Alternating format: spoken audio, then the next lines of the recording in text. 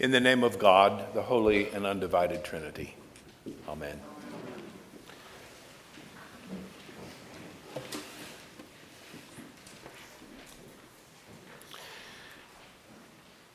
One reason we observe Lent is to remind us that God's grace is not cheap. We see in this 40-day period what it costs God to make grace available to us. We focus on the humanity of Jesus in a way that we don't do in other seasons of our liturgical year.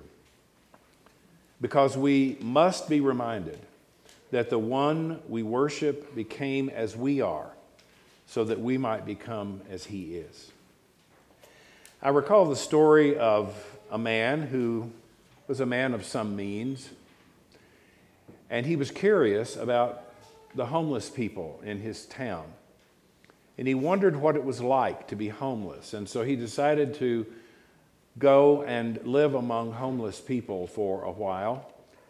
But he knew that there might be some unforeseen circumstances, and he wanted to be prepared, so he took a $100 bill and pinned it to the lining of his jacket. Eventually, one of the other homeless men saw the $100 bill pinned to the man's jacket, and he told the others. And they rejected him because anybody who could go around with a $100 bill pinned to the lining of his jacket was not one of them. He was living a masquerade. He was not authentic. I tell you that story because it illustrates what we've often done to Jesus.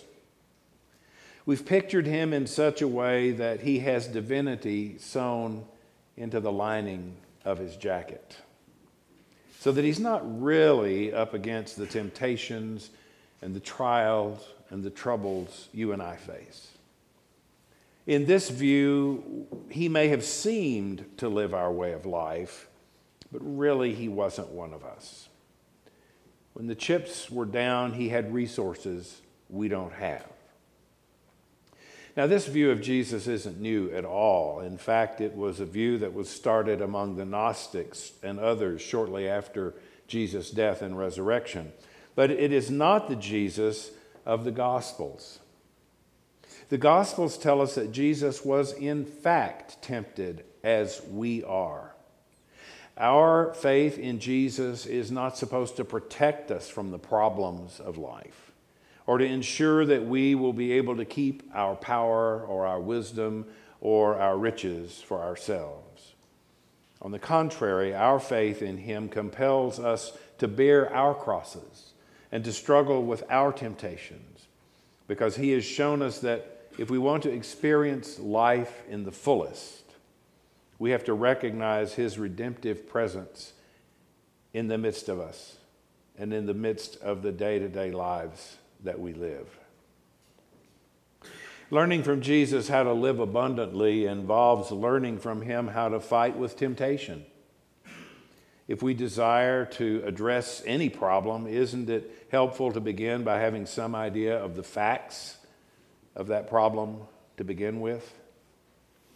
So when we look at Jesus' struggle with temptation, we can take off our rose-colored glasses and recognize several realities that can undergird us in our struggle.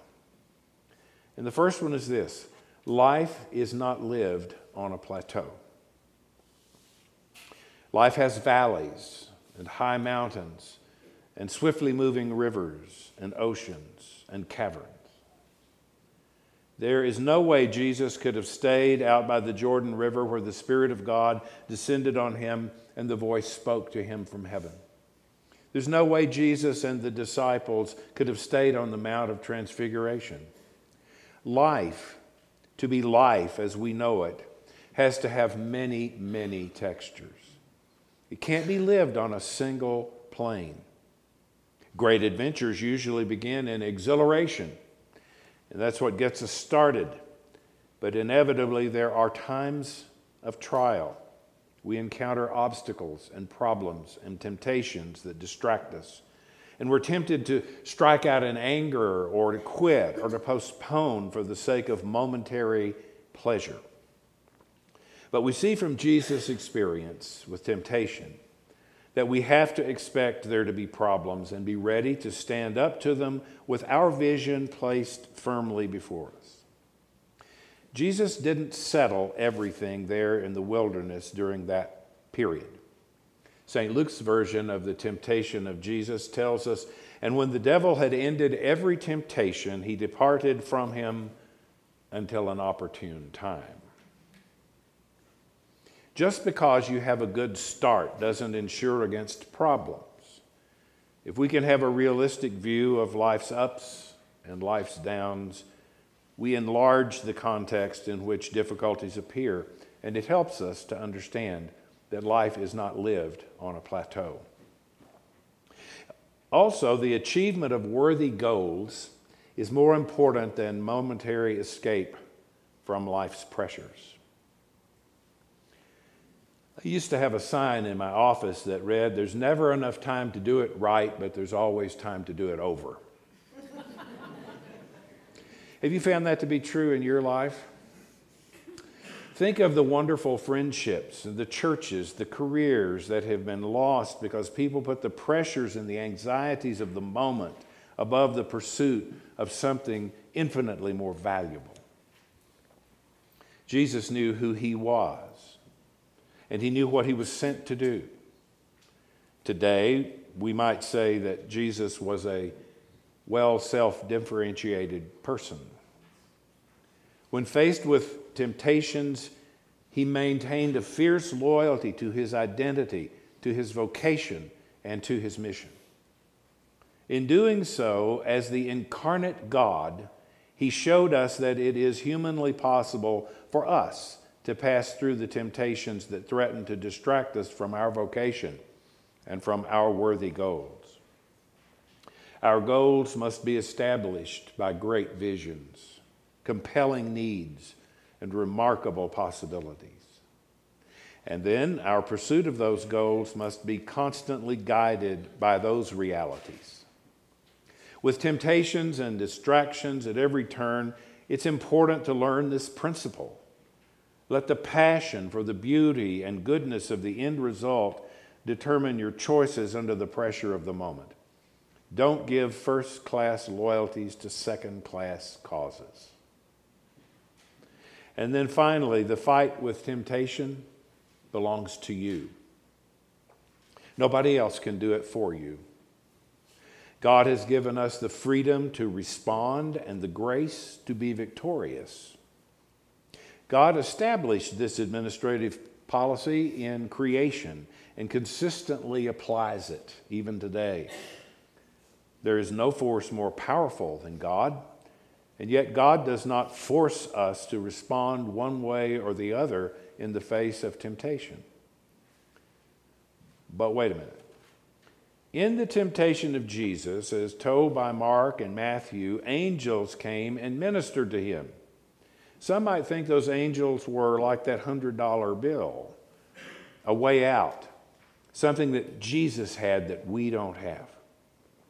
And it might appear that Jesus' fight with temptation was fought by someone other than him, those angels, for example. Well, I don't think so. I think it means that God never left him, and God never let him be defenseless. I think it means that divine resources were available to Jesus so that he could persevere. And I believe those same resources are available to you and to me. I once asked my friend, Rabbi Jimmy Kessler in Galveston, Texas, about the Jewish teaching regarding angels. He told me some fascinating things. But the thing I remember best is how he explained that angels are everywhere and God sends them in abundance. And then he told me there's a rabbinic saying that God has even appointed an angel to every single blade of grass. And the angel's job is to stand by its blade of grass and say, "Grow, grow, grow." I think that's a wonderful image. And we just have to hear the voice of our angel encouraging us and strengthening us and imparting God's power and God's love to us especially in difficult times or times when we're tempted to go in a different direction. It's vitally important that we recognize both the strength of our temptations and our limited strength in dealing with them on our own. Because only then will we begin to recognize our need and to understand what Jesus Christ does for us. It's not because we have won the battles of life that we're confident, but because Christ has been with us in those battles, helping us. It's not because we're so sure of our strength that we face temptation, but because we're sure of His presence by us and His power available to us. To stare our temptation in the face and remain true to those lasting values that inspired us in the beginning is to open our lives to the power that preserves us. We call this process sanctification, because exercising our wills in this way requires us to open ourselves up to rely upon divine grace. And that kind of partnership with God leads us to holiness and wholeness of life. Whenever we say, "With God's help, I will," as we do in the baptismal covenant, we mean we are willing to respond to life's obstacles and frustrations and temptations in ways that will make it possible for God to do for us more than we alone can possibly do for ourselves. We are sealed by the Holy Spirit in baptism and marked as Christ's own forever, and forever includes those times when we're tempted not to be at our best or not to follow the vocation that God has entrusted to us. Your fight with temptation belongs to you, but you don't have to be in it alone, and that's good news. The one who has been tempted and did not succumb is here with you and will lead you and will lend you His strength and His power and His wisdom to make the right response. So here we are once again at the beginning of the season of Lent. We know that the glorious message of resurrection is at the other end of this season. And it's natural for us to want to just leap ahead. But our gospel for today reminds us that before the first Easter, Jesus was tempted and tested. Before the first Easter, He suffered and He died. In our lives, we would like to have Easter without the wilderness of temptation, without the Garden of Gethsemane, without the hill called Calvary. But we have not been promised that. What we have been promised is that when we are tempted, the grace of God will be available to us in abundant supply, and the angels of God will minister to us. Thanks be to God who gives us the victory through our Lord Jesus Christ. Amen. Please stand